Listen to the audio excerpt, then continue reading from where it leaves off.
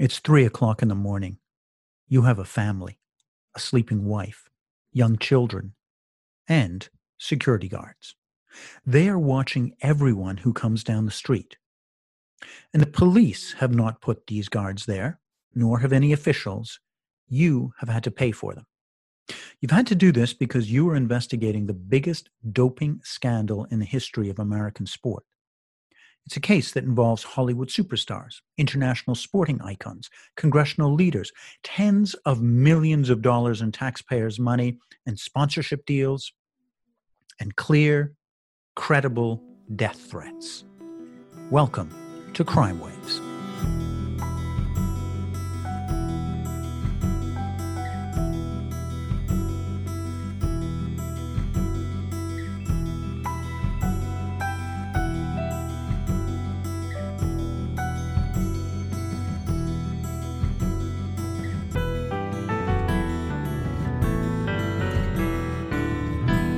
Good morning, good afternoon, good evening, wherever you are in the world. Welcome to Crime Waves. I'm Declan Hill, and we are midway through our first mini-season. It's called Blood Sports, and it's about the great scandals, controversies, and investigations in modern-day sport. Last week, we looked at the criminal empire at the top of international track and field. The week before, we took a look at Russia's state-sponsored doping, with an exclusive interview with Vitaly Stepnov, the whistleblower who's still in hiding after 6 years. But this week, myself and the producers, Eric Krebs and Bruce Barber, are taking a look at the American equivalent of those international scandals. Lance Armstrong was like an ancient Greek mythical figure for our times. He was a cancer survivor who'd come back from a hospital bed to win the Tour de France 7 times. He dated rock stars. He was on top of the world, and he was also a systematic, bullying cheat. The man who investigated Armstrong is the head of the United States Anti-Doping Agency, Travis Taggart. After his investigation into the corruption in Armstrong's team, he and the agency issued this statement.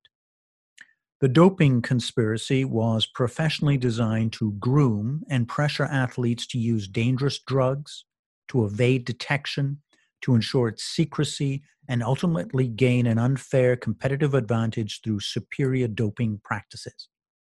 A program organized by individuals who thought that they were above the rules and who still play a major and active role in sport today.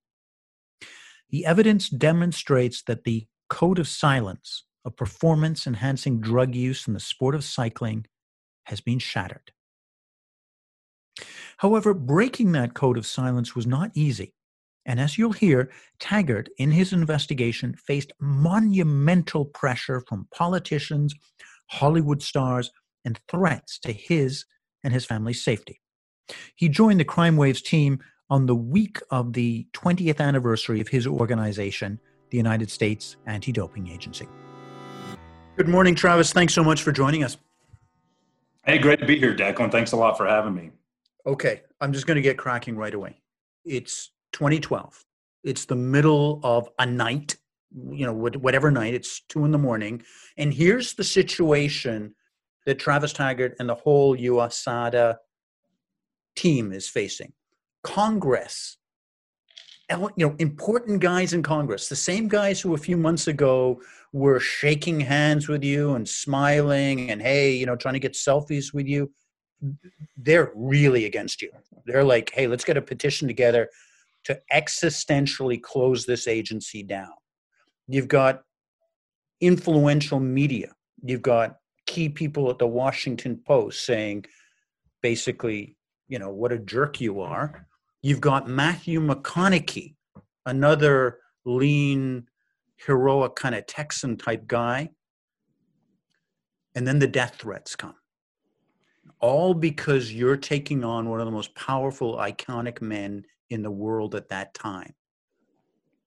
Because of the cheating, because of the lies that is going on. What do you do at that moment at 2 o'clock in the morning when all that is coming into you? Well, unfortunately, I'm able to compartmentalize it. I never really thought about it all at once. I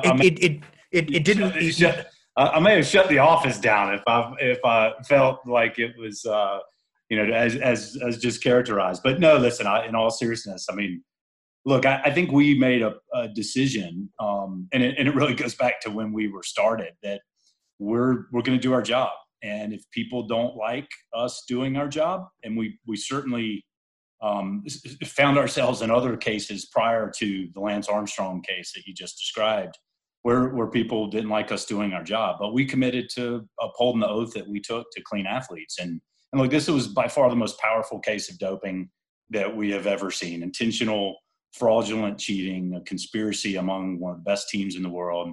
And so we, amongst our staff, but at our board meeting, said, look, if we're unwilling to go forward on this case, we should shut down. And if people, whether it's Congress or the U.S. Olympic Committee or the public or anyone doesn't like us doing our job, then let's go all find new jobs, because it's not worth us going through the charade to pretend and to become essentially hypocrites for saying that we defend athletes and we're here to support athletes and stand up for athletes.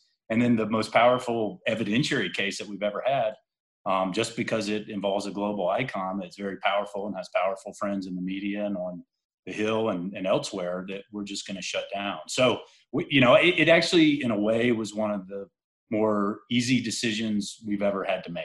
Now, Wow. I mean, it was, peaceful, or our security wasn't threatened, or, our reputation. But you were receiving death threats at that time. I mean, in the height of all this stuff, you were getting serious incoming flack from. Yeah. And again, I think, partly you commit to the principle of what's right and wrong, and hopefully people in, the position I hold, but also our board members. Obviously we have an amazing team of people who are just committed to doing the right thing, even if it's tough to do. And look, yeah, for sure it's tough. I mean, as I was cleaning out my office, since my daughter now has just gone off to start her freshman year in college, I ran across some of the private security that we had to have 24 hours at our house here. And, just kind of looking, and it was literally 8 years ago, August of 2012, and kind of reading through those and, looking at the officer writing down the report of, a car coming at 3 a.m. and stopped for 15 minutes in front of the house. When he walks back there, they peel off, but then they come back an hour and a half later. And, you look at some of those episodes and you're like, yeah, maybe I was too stupid to know what was really going on. But again, even if I think I was fully aware, you just commit to that principle and be willing to endure it and find comfort in the discomfort, knowing that the commitment you made is the right decision and you're doing it for the right reasons. We're talking, though, I mean, you've got a family, daughter, you've got all kinds of people, and that must have been an enormous amount of stress and pressure. And I know a man like you, you're going to kind of laugh off the stress, but I got to say, when I watch those NHL referees and, people are booing them and people are throwing things at them, you were living that kind of pressure 24/7. Hey, back off. Don't hold accountable one of the most iconic sporting figures in the world. Let him go. Give him a free pass because he's won the Tour de France 7 times. Yeah, but again, I mean, listen, I think, referees are in a much more difficult position sometimes than we found ourselves in this case, because it was so clear. Like, no one, I mean, I remember the press release we issued in October of 2012 after we issued our reasoned decision. He, if you remember, thrown in the towel, accepted the lifetime ban, and just said it was wrong and we were out to get him, et cetera, et cetera. The press release came to me, and in it, they had the legal burden that the code, the rules require. And it said something, the evidence proved to the comfortable satisfaction that this had occurred. I scratched through it, sent it back. It then came back, the criminal standard. The evidence proved beyond a reasonable doubt. I scratched through it, sent it back. Came back to me, and you look at the press release today, and it says there is no doubt. And there wasn't any doubt in the evidence, where, referees, there's sometimes judgment calls. There was no judgment call to be had here. Like, you either were going to intentionally cover up the most potent performance-enhancing, fraudulent case that we've ever seen, or you were going to do your job. And resting on that truth, I think, gives us and gave us the resolve, in addition to our, commitment and our organization's allegiance, oath to do the right thing, even if tough, to move forward without second guessing it. Travis, let's unpack that, because I work with students, 17, 18, 19 years old, many of whom are like, oh, Lance Armstrong, I kind of, my dad talks about him. So let's, if you don't mind, and I don't mean that in a patronizing way, it's been 8 years since the Oprah Winfrey, from the movies coming out, from all that stuff. Let's unpack that. Lance Armstrong was the top cyclist in the world at that time. He'd won the Tour de France 7 times. He comes back, he mounts a comeback. What was the evidence against him that was showing what was going on? Yeah, well, there was, various buckets of evidence. To me, as a lawyer, a non-scientific expert, the most powerful was the firsthand testimony of 11 of his teammates. 11? Yeah, that all participated in the doping, that were part of the conspiracy, talked to the coach.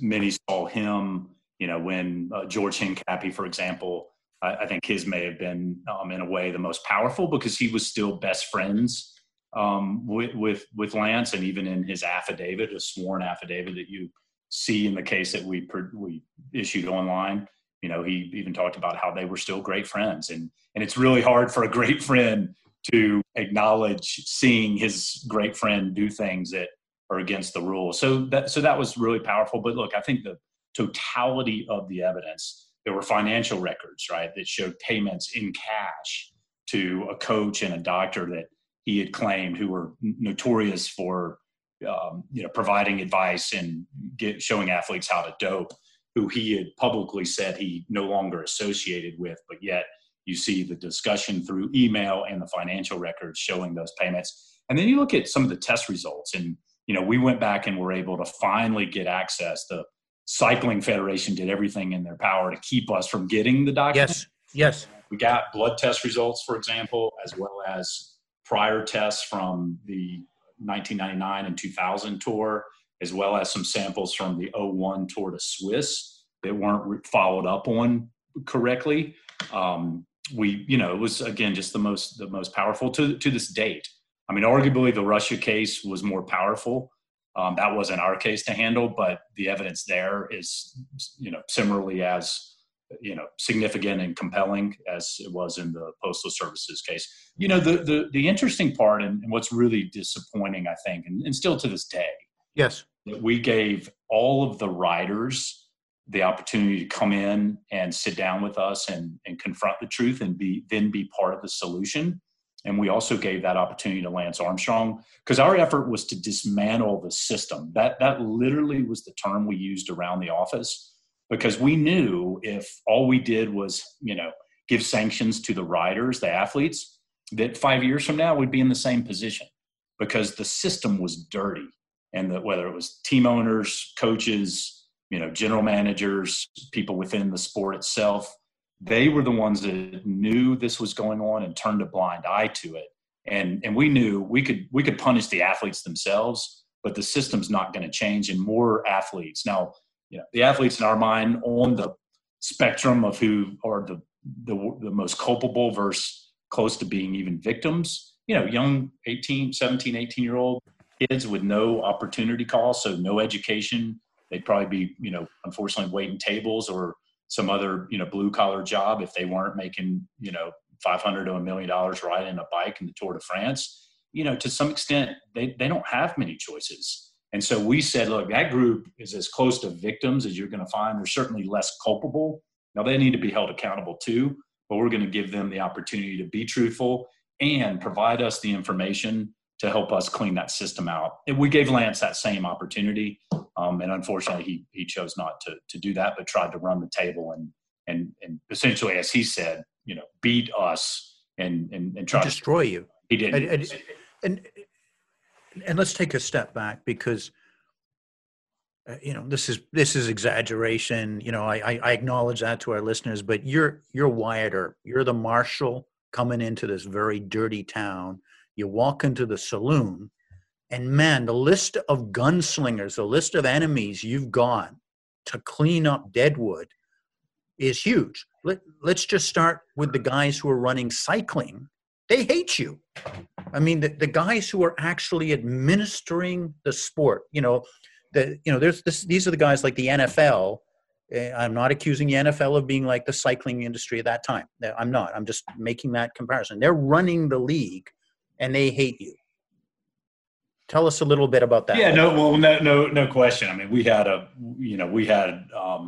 both publicly and privately, a spat with the head of the UCI at the time, which is the head of that's the name of the league. Yeah, that's the head of the commissioner's office for the global sport of cycling, for an easy comparison to our pro sports. But yeah, I mean, and what's unreal and shocking, frankly, is that he, at this time in 2012, also sat on the WADA executive committee, the most powerful body at WADA, and we'll hopefully which is the World Anti-Doping Agency, which is that umbrella group which makes sure purportedly that all sports in the world are dope free. That's exactly right. He's actually so he's sitting on their board as well. Their executive committee, which again is the most powerful committee at WADA, and it's at the same time he's discouraging and trying to talk athletes out of cooperating with us.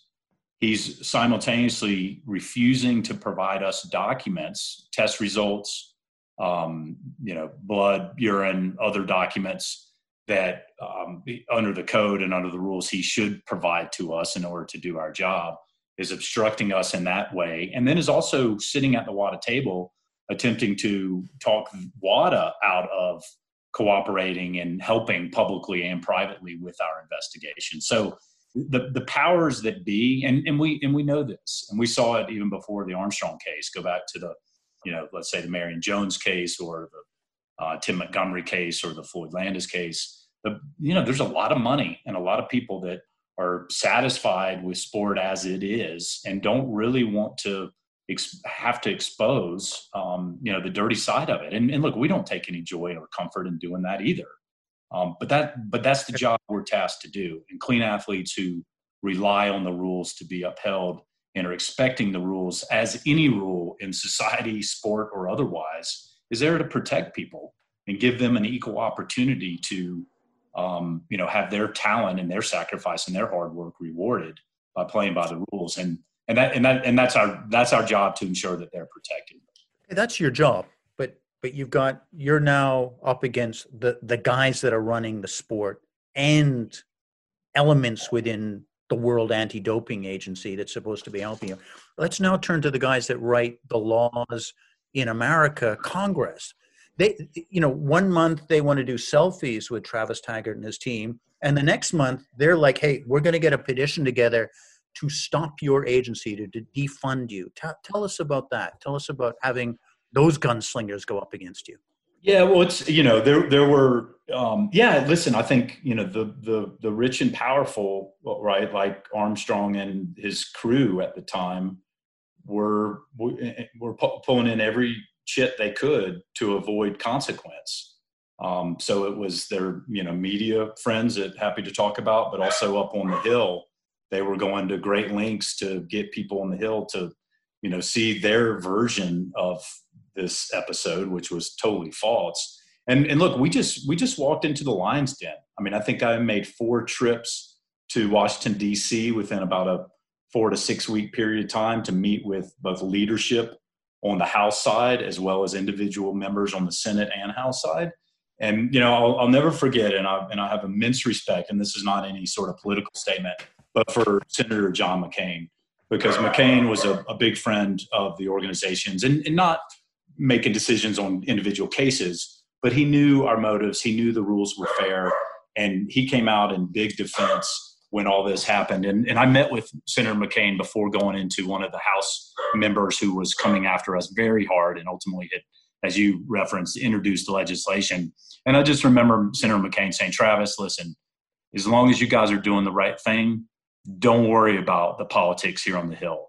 All that will sort itself out." And I'll never forget walking out of that meeting and just being so, thankful that someone, he just had lost the election in 2008, but basically the most powerful person on the Hill and the nominee for president, is sticking to the rule of law and the fairness of the process, and not judging the case or the evidence, but allowing the process to work. And that's the kind of thing that gives you, support and the tailwinds to just go keep doing the job that you're doing. And I walked into the next meeting and just kind of sat there and listened, and then went through the substantive points of why everything we were doing was the right thing to do and the fair thing to do. Again, not getting into the evidence itself, but just convincing the folks on the Hill, just wait. Yeah, but that was, I want to give kudos, first of all, to your dog, because I can hear him barking away like the watchdog he is, but also to John McCain, because that was a tough time. It was an easy time to be against USADA and Travis Taggart, because you had sexy Lance Armstrong, who knew all the Hollywood gang, was dating Sheryl, or had dated Sheryl Crow, and it would have been easy to drop you, as many of the politicians were willing to do, particularly because there were influential people in the media coming for you. Tell us a little bit about why and how that media campaign had been organized against you guys trying to clean up sport. Yeah, I think it was a deliberate effort, obviously, to influence. Let me back up one second. Lance Armstrong's people made it clear their goal was to, they said bankrupt USADA. And so they have very powerful friends at the Washington Post, and a sports columnist who wrote Lance Armstrong's books, Not About the Bike and the second one.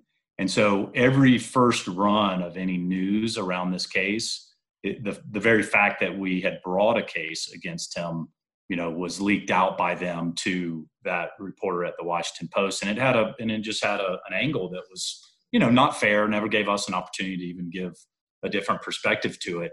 And it was a clear effort to try to manipulate both the politicians in Washington, D.C. through the Washington Post. And, here in the U.S., most staffers read the Washington Post, yeah, morning when they show up, in addition to probably a couple other papers. So seeing those headlines and those articles framed in the way that they were was all part of that strategy, I think. Some powerful friends, Matthew McConaughey, actor and very well-known celebrity who was friends with Lance at the time, started or was tweeting out a petition that they had started to defund USADA. So, the powers that be that they were able to manipulate, came together and were, all pointing their guns towards us. And look, it's not a fun world to have to live in or through. But again, I just go back to what I said earlier. It's why we're here. And if people don't like us doing our job, then shut us down and we'll go find things to do that people do. You don't want to be a hypocrite. Like you're not going to do your job. You're not going to take the salary and not do your job. Just to touch on Matthew McConaughey, because I've always thought, gosh, I'd like to see McConaughey play Travis Taggart.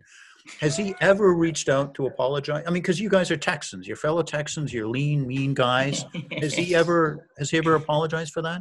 No. Listen, apparently he's teaching a film class down at UT Austin. So I'd love to, audit the class at some point. I bet it'd be pretty amazing. Yeah, I joked. He was top one or two of my wife's most loved actors, probably like a lot of, housewives around the country. And after that, he stayed in the top five still, right? But he was out of those first two positions. Yeah, I bet he was, because, joking aside, you got a bunch of freaks who began doing death threats to you guys, where you had to tell us a little bit about that. Yeah, well, I think as the media machine spun, as the Hill started doing what they were doing, they put out my phone number and email on the internet, and your phone number. Yeah, and encourage people to call and email or whatever. And so we got a couple death threats. We got a ton of email, and a lot was very supportive, by the way, especially from athletes and coaches who knew what was really going on in cycling and that totally supported our organization to do the right thing. But there were some, death threats in there and just nasty stuff that these folks were going to do to me or me in front of my kids and et cetera. We turned it over to the FBI. 2 of them were prosecuted. So I think a lesson for a lot of people, just because you sit behind your computer at 3 a.m. and you think you're anonymous, and you feel like you can say whatever you want to say online and it's never going to come back to you. Good, fair warning. They both pled to felony counts up in Denver federal court. They didn't go to jail, but they'll have felony records and had significant periods of probation. Good. Yeah. Good. So they're just not threatening you and your agency. They're threatening your children. I mean, really, Yeah. It's outrageous. Yeah. I want to keep talking about Hollywood and you know this, and our listeners know this as well. I'm not some big Hollywood guy, but a couple of weeks ago, HBO connected, blah, blah, blah. They set up a series of meetings to do a TV series on some of my books. And I what is the word that Hollywood people use? I took a meeting, because this is not me by any way, like coffee latte and things. Anyway, I met this Hollywood director, and they are very big at the moment. And we started the conversation, and they said, I don't think there's anything wrong with doping. Everybody dopes. What's the problem with doping? And 2 things happened. One was I knew right away this relationship is not going to go anywhere. And 2, I was like, I wish I had Travis. I wish Travis could suddenly mysteriously and miraculously appear beside me and just put this person, explain. So give me and now the listeners your response. What is wrong with doping in sport? Yeah, listen, I think it's a lazy and sometimes convenient place to go to people who don't understand and who just love athletes and aren't willing to look at the bigger picture. Look, I think it's pretty simple. If we have rules in society, and we obviously do here in the U.S. and Canada, we're a rule-abiding society. So without rules, it would be total anarchy. And, those who are supposed to be protected by the rules would lose their opportunity.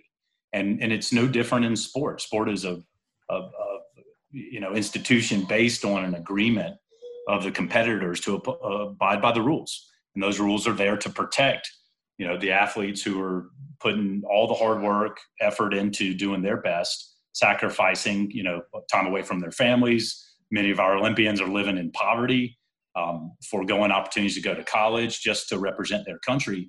And if they go through that sacrifice and then get robbed by someone who breaks the rule, and look, whether it's an electric motor in a bike or, blood bags in the arm, those give a material performance difference and will literally cause someone to win when they shouldn't win. And that's a world that I don't think anybody likes. Look, if we have rules in society, we ought to uphold the rules. If we don't like the rules, now let's have that discussion. And we can get rid of the rules if we really think that is a good idea. I don't think that's a good idea, but that's not my call. That's sport's call. If sport finally going to get rid of the rules and it's not cheating, then okay, we'll go out of business as well under that scenario. But I'm playing now, Travis, that Hollywood director's argument here, and I'm saying, well, what about a sport like weightlifting or cycling at that time, where everyone was doping, and it would have been better if you just said, hey, everybody gets to dope.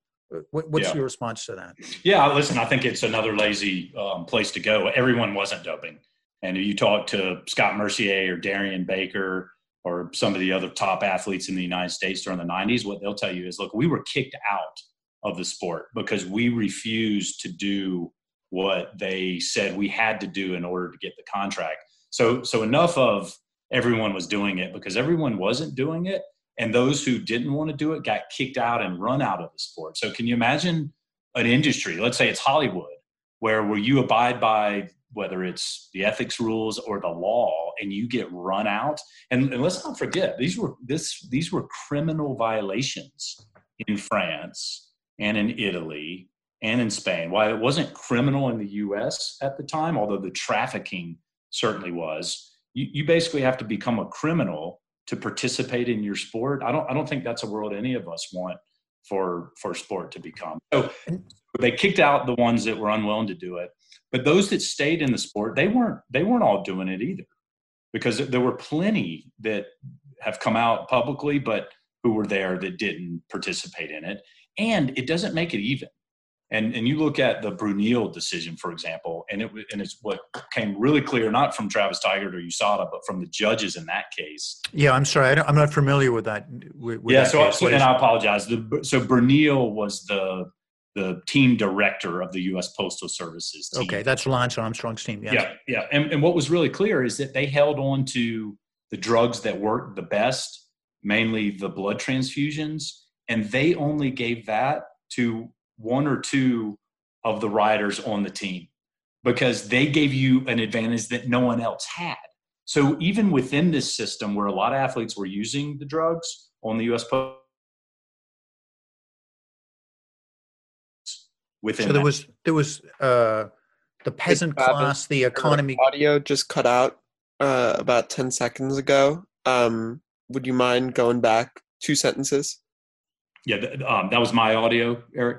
At least on my end, yeah. Okay. It was before Declan started talking.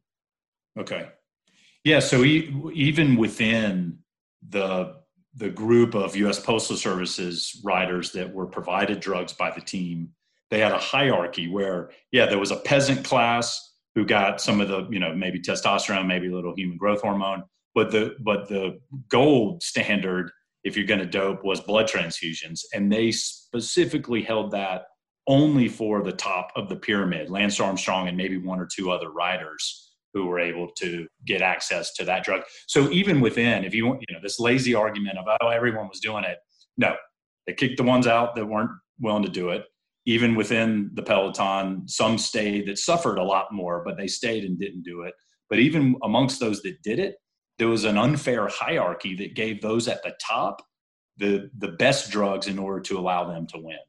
So it's not a fair sport by anybody's definition. 2 points to that. One is that, in your need to answer this quick and concisely, you haven't even talked about all the guys that died, and the East Germans who were transformed, and the people who died in the early days of EPO. And the second thing is that there's a guy that mends bikes in my little biking store that in my way I go to in Canada, and he was kind of on the fringes of that peloton, and he had the decision. The coaches came to him and said, "Hey, do you want to get with the program? Do you want to take the dope?" And for whatever reason, he just said, "I'm not going to do that. I'm going back and I'm going to mend bikes. That's what I'm doing." And there's thousands, tens of thousands of athletes who've made the right decision. And those are the people who tend to get forgotten in this decision and in this discussion. Yeah, it's those are the people that ought to be celebrated. I mean, I think fortunately, we've had individual communication with and contact and built relationships with many of them. And they're confident in their decision. And I think Scott Mercier was the one who said on the Today Show around this, being interviewed about the case, who said, "Listen, I'm glad I'm not having to sit down with my kids right now and tell them that all my success was based on me being a fraud." And so while they weren't the celebrities, they didn't win as they should have, and some of them may have been the best cyclists the U.S. has ever produced. I think they're all confident in the decision that it was the right decision for them to make it at the time. And certainly they should be the ones who are celebrated in all of this. Let me ask you, because, you're very modest. You passed over a fair amount of pressure and stress and death threats that people were putting on you. Everyone has a moral compass inside themselves. Who helped form your moral compass? Yeah, listen, I think many people along the way, right? I mean, probably obviously having, my parents, my dad was a lawyer and always taught us to, treat people with respect and fairly and do the right thing, even when it's tough to do. My grandfather, I think of, was a Lebanese American, suffered a lot, entrepreneur, kind of brought himself up, no college education, and was very, maybe stubborn, but very principled in how he approached the world and how he treated people as well. And then, coaches over the years and obviously friends and other mentors have all been a very influential part of my life and the view that I take. Just one principle. Is there one particular piece of advice, one saying that you hold true to? I think it's just, treat people how you want to be treated. I mean, it's the goal, I think, right? And knowing, I spent some time at the public defender's office and seeing, representing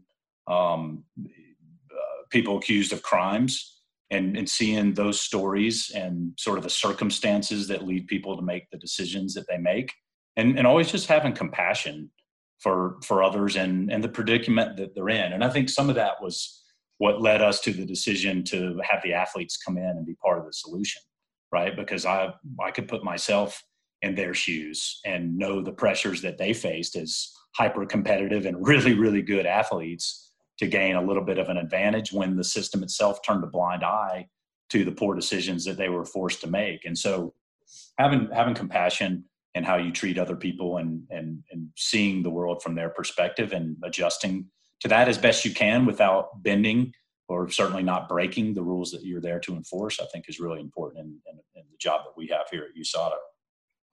Let me ask you a controversial question, because it's one that always, the night goes down, the alcohol goes up, and people say, yeah, the Americans took down, cleaned up Lance Armstrong's, doping thing. But that never would have happened if Lance Armstrong had been French. The French never would have done that. The Italians never would have done that. The Spanish would have never done that. Do you think that this is a case of American exceptionalism? Listen, while it's hard, I think we don't think in those kind of terms. We really put our focus on our North Star, which is to do everything that we've sworn to do for the good of clean athletes and enforce the rules fairly, robustly, even if it's tough to do. And look, while a Lance Armstrong case may be tough to do, having to sanction, a mother who may lose her spot on a team that is going to, is not a household name, but is going to lose some of their income. I mean, that's equally as tough, if not more tough. Particularly if it, deals with some medical situation and is not really what an intentional cheating situation should look like. So, I don't get into the characterizations of those in that way. We just simply do the right thing for the right reasons for our athletes. You know why I asked that question, because the challenge, or one of your challenges right now, is the new geopolitical Cold War in sports, where the Russians and the International Olympic Committee is purportedly on one side of the fence. WADA, World Anti-Doping Agency, we're not entirely sure where they are. Sometimes they're on one side of the block, sometimes they're on the other. And there's a whole bunch of national anti-doping associations that are just saying, what is going on? How can our athletes, be it they from Canada, US, UK, Denmark, New Zealand, Australia, France, wherever, how can our athletes go to somewhere like the Olympics and expect to perform clean if this system is so badly rigged? Tell us your thoughts on that. Yeah, well, that's in addition to making sure we're focused on doing our job here in the U.S. to ensure our clean U.S. athletes have every opportunity to win, not just compete, but win clean. The whole system falls apart if one country, whether it's us or any of the ones you just mentioned, who are trying to do the right thing as well, end up sending their athletes to international competition, Olympic Games or otherwise, and they end up losing to folks from, Russia, for example, that's running a state who's doing the opposite of what we're trying to do. They're actually providing state funds to dope their athletes and find ways for them to continue to dope and get away with it. So the whole system falls apart if that's what ends up happening. So, it is frustrating. We ask WADA to do the job that they're tasked to do. We want a strong, independent WADA. The problem and our concern at WADA, in the last 6 years, it was run the president was also an IOC executive board member. That's the IOC is the International Olympic Committee. Those are the guys that run the Olympics. Yep. And he was also serving with those guys. That's right. So he's got a conflict of interest. It's like the personal, referee for sure, putting on the jersey of the New York Yankees and then taking it off and going out to purportedly umpire the game. You got it. I mean, what I always say is the fox guarding the hen house, but your analogy is even better. It's the referee got money bet on the Yankees, let's say, and literally because they're promoting the IOC members promote the Olympics. They need Russia in the Olympics because that's good for business, and NBC wants to see the head-to-head competition. So there is a conflict, and I think it is so crystal clear. It's common sense. You don't have the mafia boss sitting on the police board making decisions of who's going to be enforced or not. If you've ever seen the movie Peaky Blinders, it's a great example, right? The Netflix show. Absolutely, because I want to add a personal story here, which I think you're involved in. September 2016, Lausanne. Things are so desperate between World Anti-Doping Agency and the International Olympic Committee that they phone up this Canadian journalist academic, and I fly over to do a keynote speech for these guys. And we're all in this conference room all together, WADA, IOC, and we're all having this kind of cordial fight.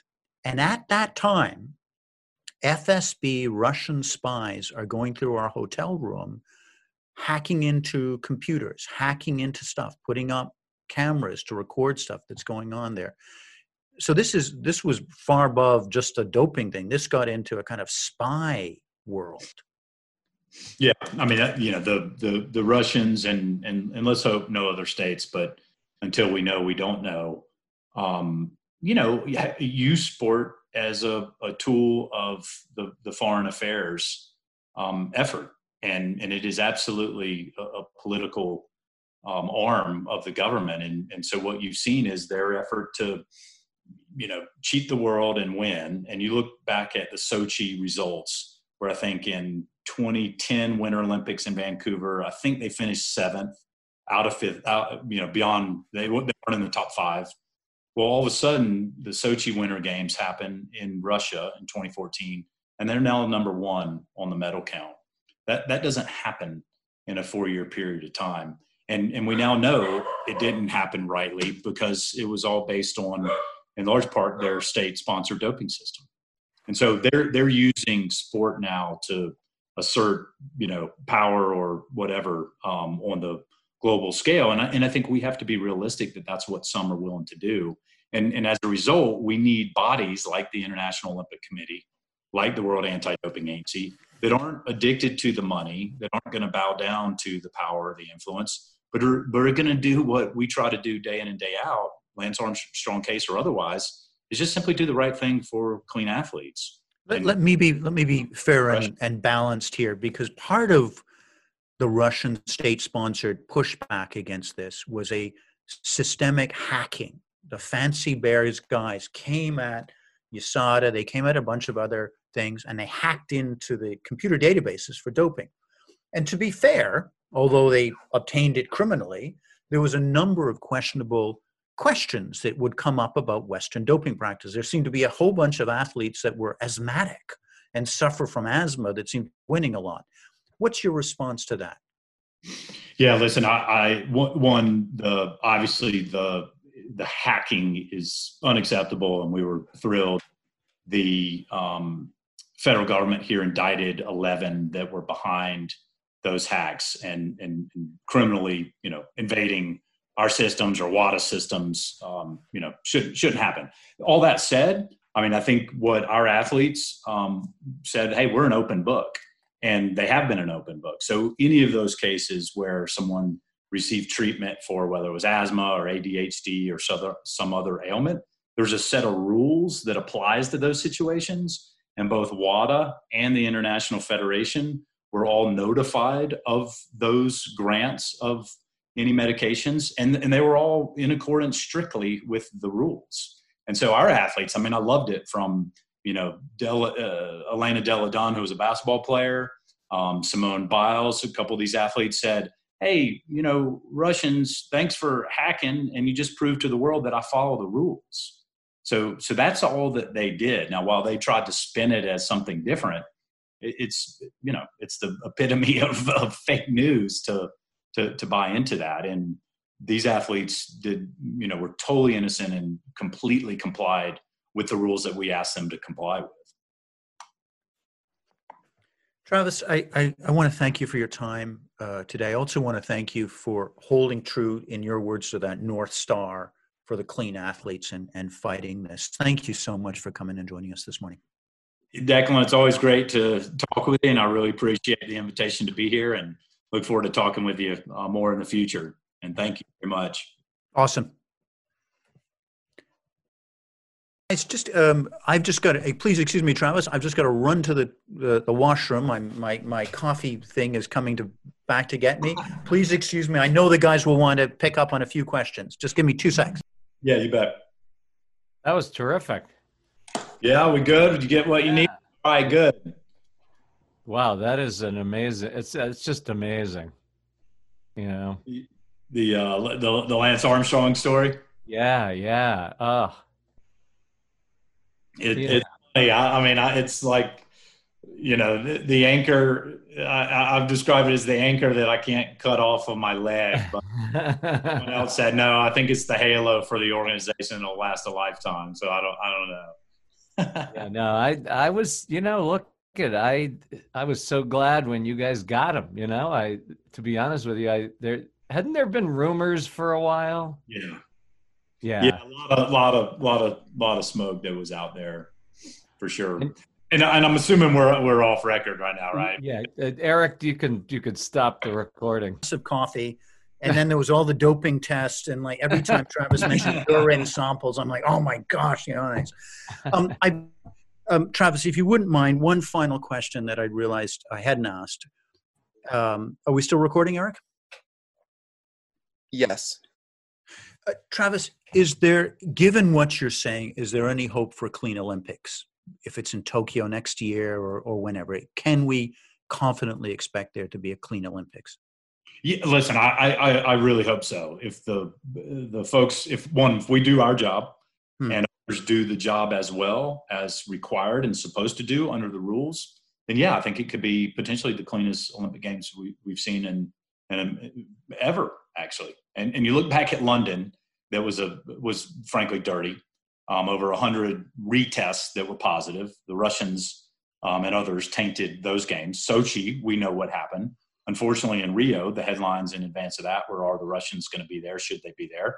They all came in full force. Same in Pyeongchang. So there's not a good track record over, going back to 2012 on the games being what they should be, which is a celebration of the rule of law, fair play, and clean sport. So there's a lot of work that has to be done. COVID has obviously interfered with that to a large extent, but in a way it has also given the postponement, bought time for the organizations that are supposed to be executing a robust testing program to do so. And that 6 months before the games really is the critical time when that robust program has to be in place. Travis, I want to invite you back just in that spring as we're coming up into Tokyo to revisit this question, because it's a massive one. And we've just skipped and danced very lightly over this whole thing with Russia. And I'd really like to unpack that then. Hopefully it'll be much more optimistic talk. Hopefully it'll be we've won the battle, or the good guys have won the battle at that moment. Yeah, and listen, I think the good guys in individual sports, one, I think there is hope they can win. But I think you're also seeing that they're actually able to win now. And no better testament to it. You may have seen we rolled out at the beginning of COVID, when we knew the testing was going to be reduced, a virtual testing program where we literally called up, I think it ended up being 17 or 18 of the nation's top athletes, Katie Ledecky, Noah Lyles, Ryan Murphy, the medal winners going into the games, and asked them privately if they would volunteer for a virtual testing program. So we have some of the greatest Olympians who are volunteering. Can you imagine? I mean, Go back. I can't imagine, Travis. It's just my cynical, skeptical thing, because in the middle of COVID, we had Richard McLaren, yet again, a man who wears a cape and is working hard for cleaning up sport, did yet another massive investigation on weightlifting. And it was clear that it was beyond the top athletes. It was what you were talking about at the beginning of our interview, a systemic culture of cheating inside that sport, going right the way to the top. No question. And look, wonderful work. And what's frustrating to us, back to my earlier point, and that scenario, he was a foundation board member. The head of IWF was a foundation board member. International Weightlifting Federation. Yep. International Weightlifting. So the president of International Weightlifting was a foundation board IOC member, for one, as well as a foundation board member at WADA from 1999 until the end of 2017. So simultaneously, while he sits around the conference table making decisions about clean sport, and then using that position to hold himself out as someone that's about clean sport, we now know he was accepting money to cover up over 40 cases of positive tests of the elite in that sport. That's a system that just can't simply sustain itself. But my point, Declan, is that there are individual athletes who want to be the true heroes that we all want them to be. They don't want to be frauds. And they know there's a significant chance, if they do become a fraud, that they're going to get caught and exposed and humiliated. So they're not going down that path, but they're doing the right thing. And it used to be that they had a hard time to win. But I think today, thanks to the system here in the US and other countries around the world that are doing the right thing, they have not only the hope that they can win, but they're actually winning. And they're willing to take on even more additional volunteer testing virtually, as I described, to show that they're clean. And then I really hope you're right, and both for their sakes and for all of our sakes. I haven't even touched on International Olympic Boxing. We're going to be doing whole programs on that, because it's really difficult to overstate the depth of corruption in Olympic boxing. I mean, really difficult to overstate how that is. But look, Travis, again, thank you so much for your time. Thank you so much for your work, and all the guys at USADA for fighting, as you were saying, on that North Star of fighting for clean athletes. Yeah. Declan, thanks. Great to be with you. Look forward to seeing you again soon. Awesome. Hey, it's Declan here. Just a note. Look, if you have any doubts about what was said in today's program, and if you're curious at all, while I was researching and preparing for the interview, I went to the USADA website, and I had found that trove of documents that Taggart mentioned in the interview. It's posted at www.cyclinginvestigation.usada.org. We'll also have a link on our website, but cyclinginvestigation.usada.org. It is thousands of pages long. It's clear. They have compelling testimonies and documentation as to exactly what was going on. Thank you so much for listening. We very much value your time and attention, and please join us next week when we have another episode of the mini-season Blood Sports on Crime Waves.